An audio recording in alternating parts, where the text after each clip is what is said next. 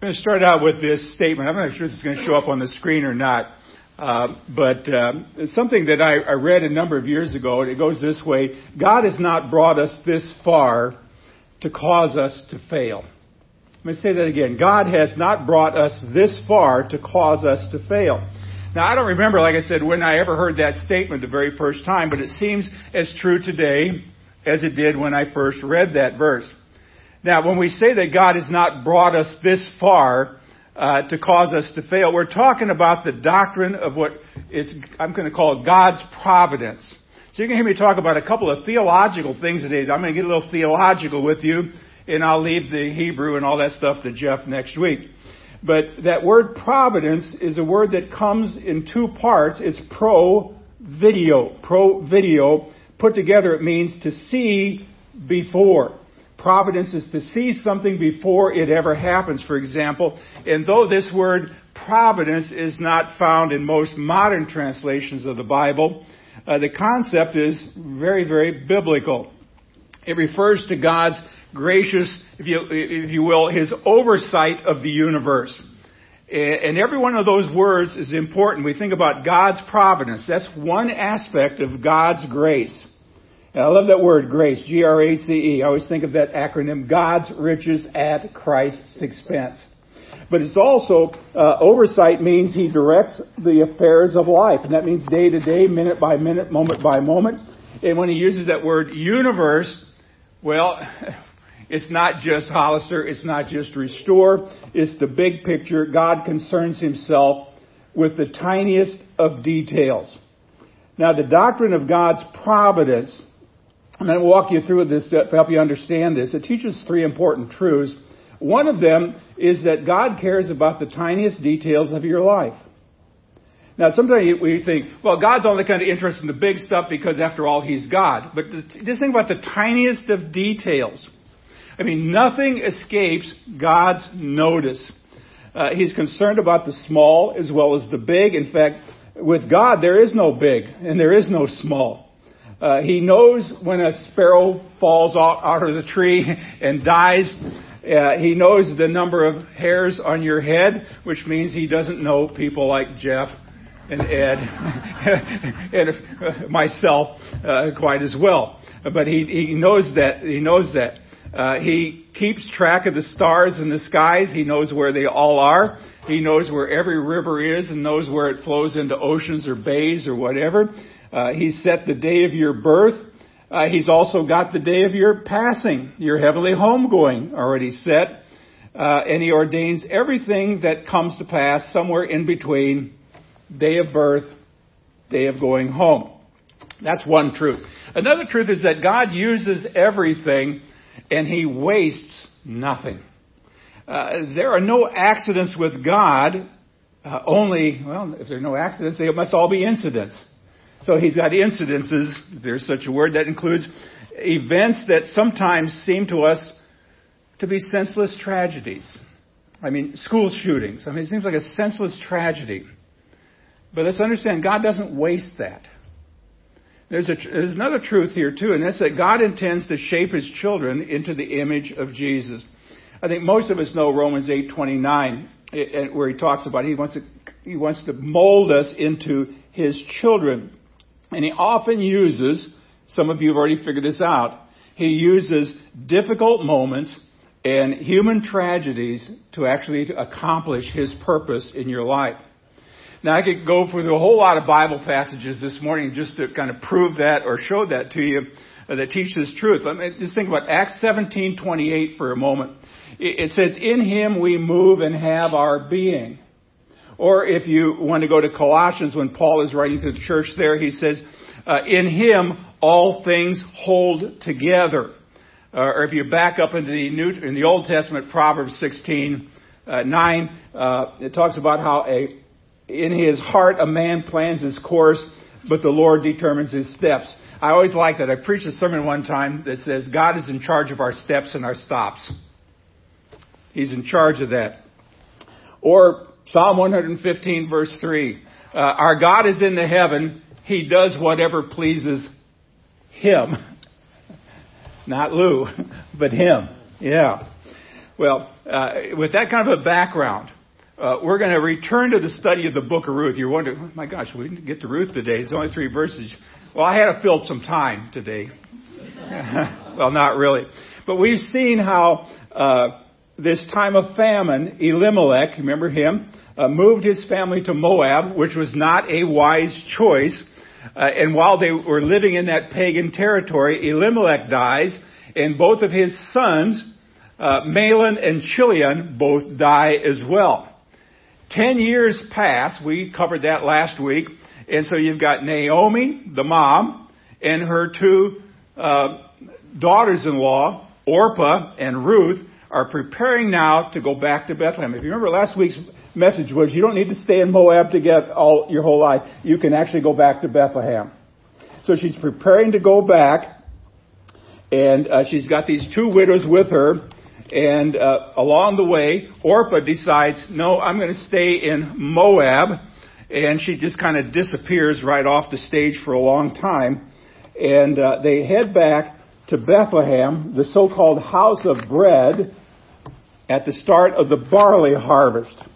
Now, the barley harvest was typically in April and May, and I'm going to kind of slide everything to the side a little bit to add something. Jeff can amplify on this a little bit later, but I think about what is the barley harvest? I mean, where does that come into play in the New Testament? Well, in the New Testament, it's known by a couple of different words, Shavat or Ashkenazi.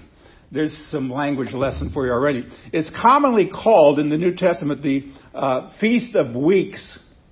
Now, it's one of the 3 big pilgrimages where every male was told to come back to Jerusalem, like for the Passover.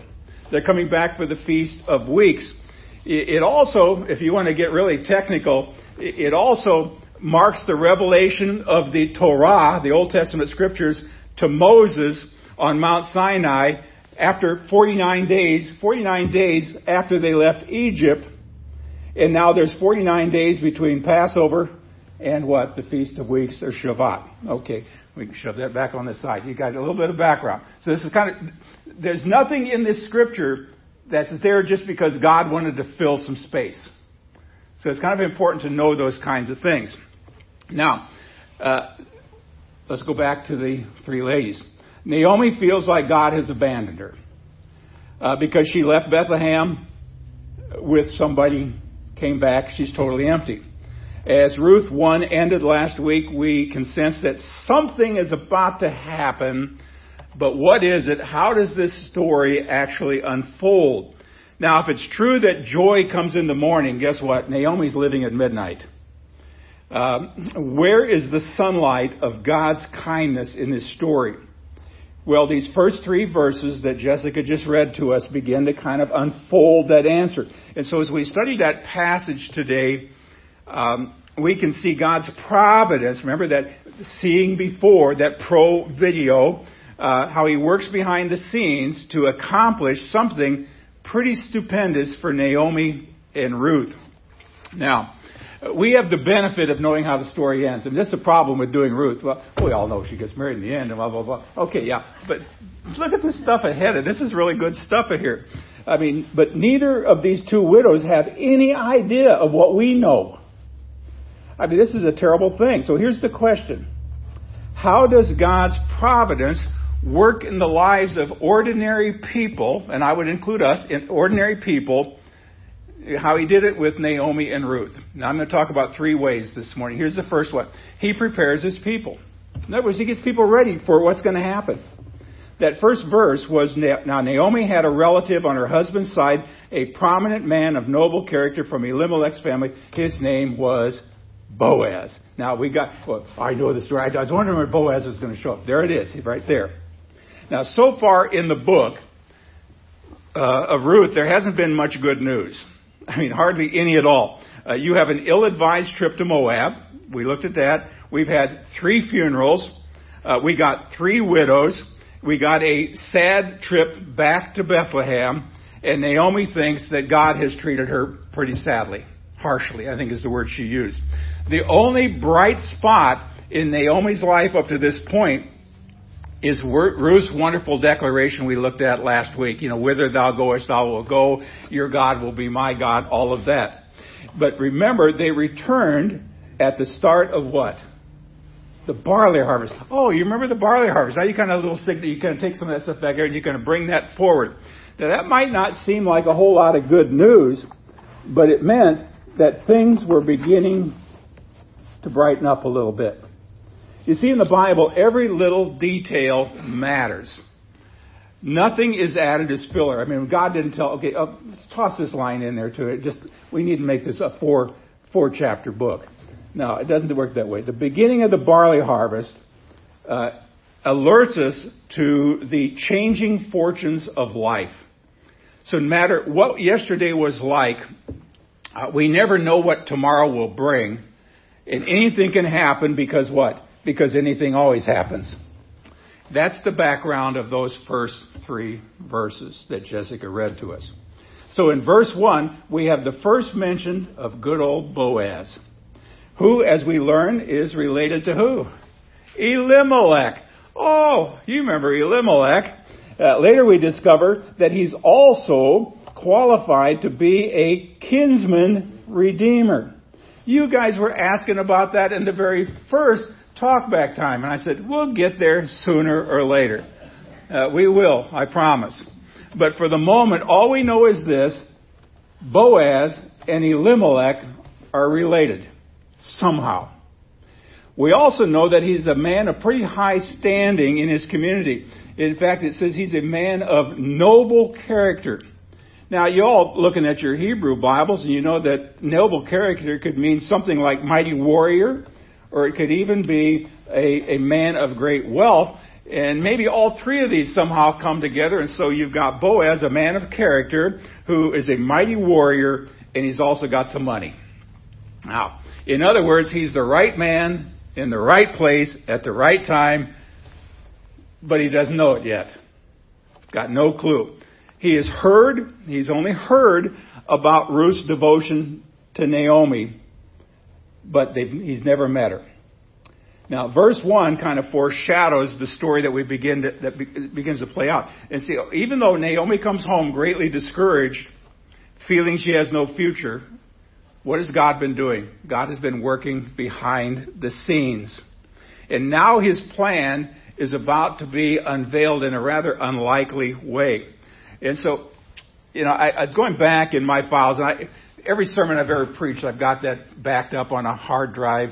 And I go back every once in a while to see if I've ever preached on something before, if I had an illustration or something. And I kind of scan back into some old teaching notes from about 15 years ago on Ruth. And I came across the phrase that kind of leapt off the page. And this, I'm going to have to unwrap this one too. It's called the prevenient grace of God. You ever heard that term before? The prevenient grace of God.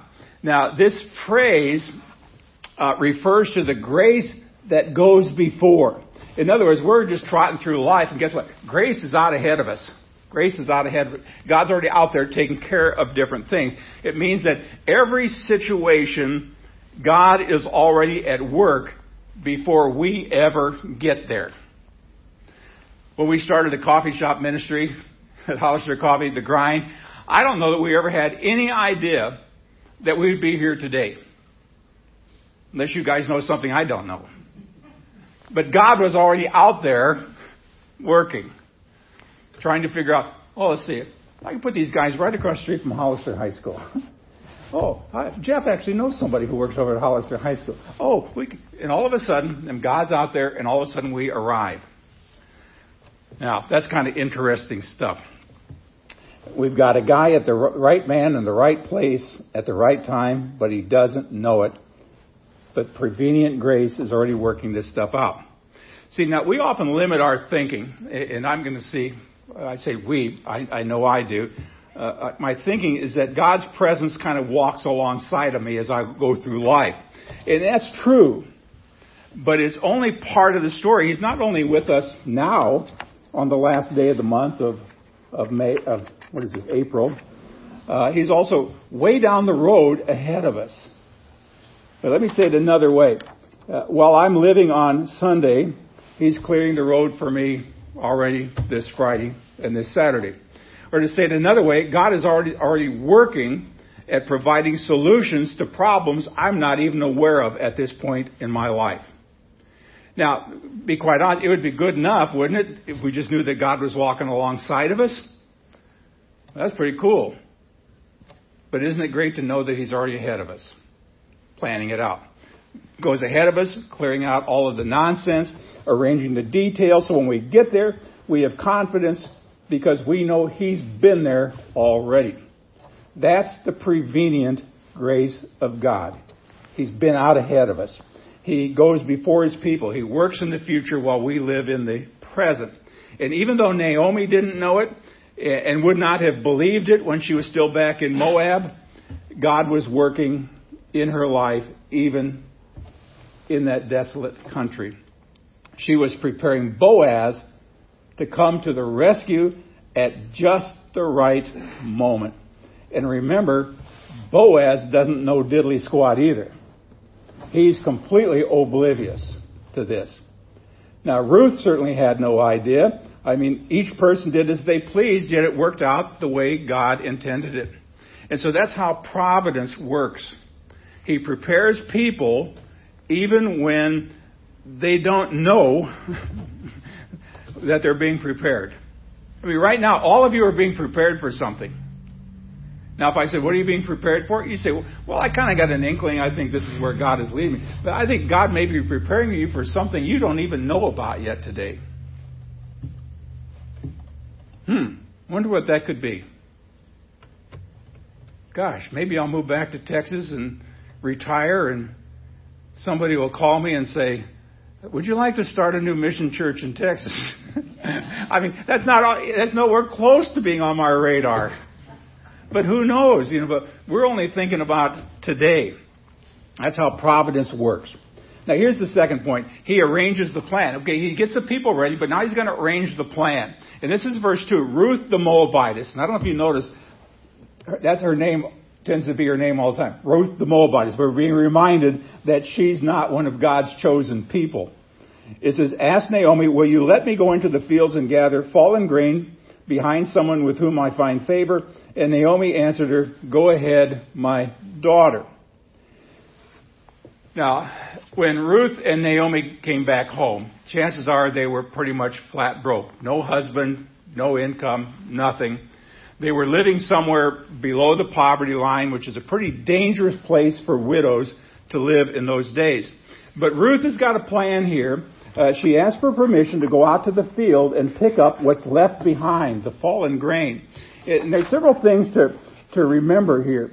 One of them is, first of all, Ruth is obviously younger than her mother-in-law, probably in better physical condition. Gleaning in the fields, if you've ever worked in the fields, baling hay, I've did that for a couple of times. Not fun job. It's hot, it's hard, it's back-breaking work. It meant hours spending following all of the reapers walking through the field and picking up anything that they kind of leave behind. That's one thing to remember. The second thing is that God commanded His people.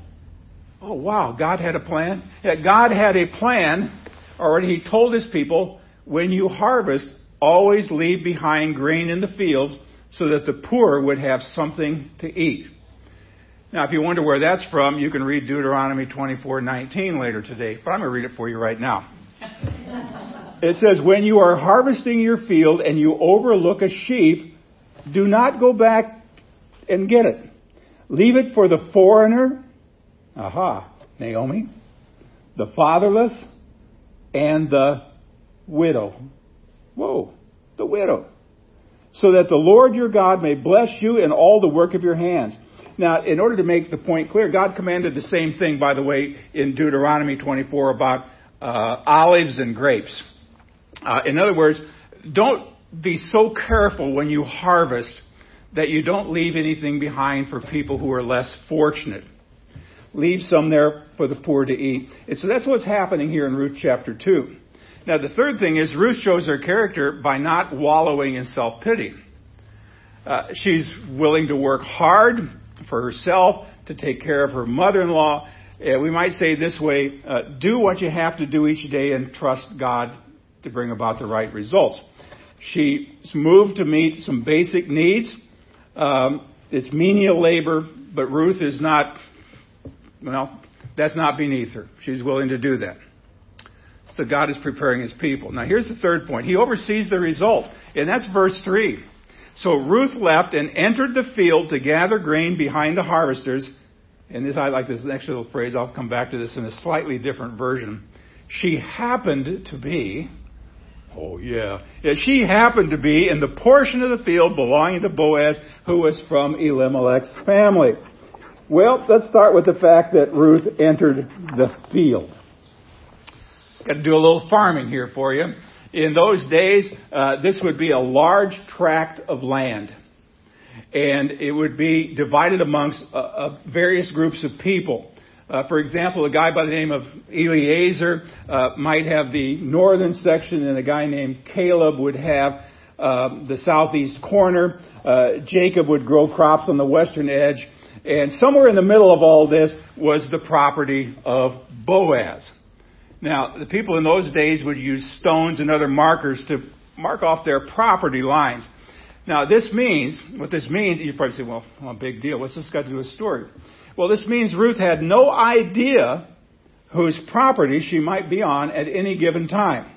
From her point of view, she merely, happened to end up on the part of the field owned by Boaz. I don't know if you know this. I thought about you the other day, Jeff. The Hebrew thing. The King Jimmy version uses an interesting little phrase. Some of you have a King James version with you today. This is what it says here. Her hap was to light. Her hap, H-A-P. Her hap was to light.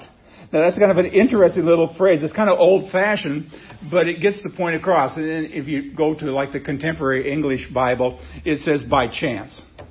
And a lot of versions say, it just so happened. Well, it didn't just so happen. I mean, God preordains all of this. This is that prevenient grace of God at work. In other words, the writer wants us to know that Ruth didn't say, I'm going to hunt down that Boaz guy in his field and marry him. She knew nothing here.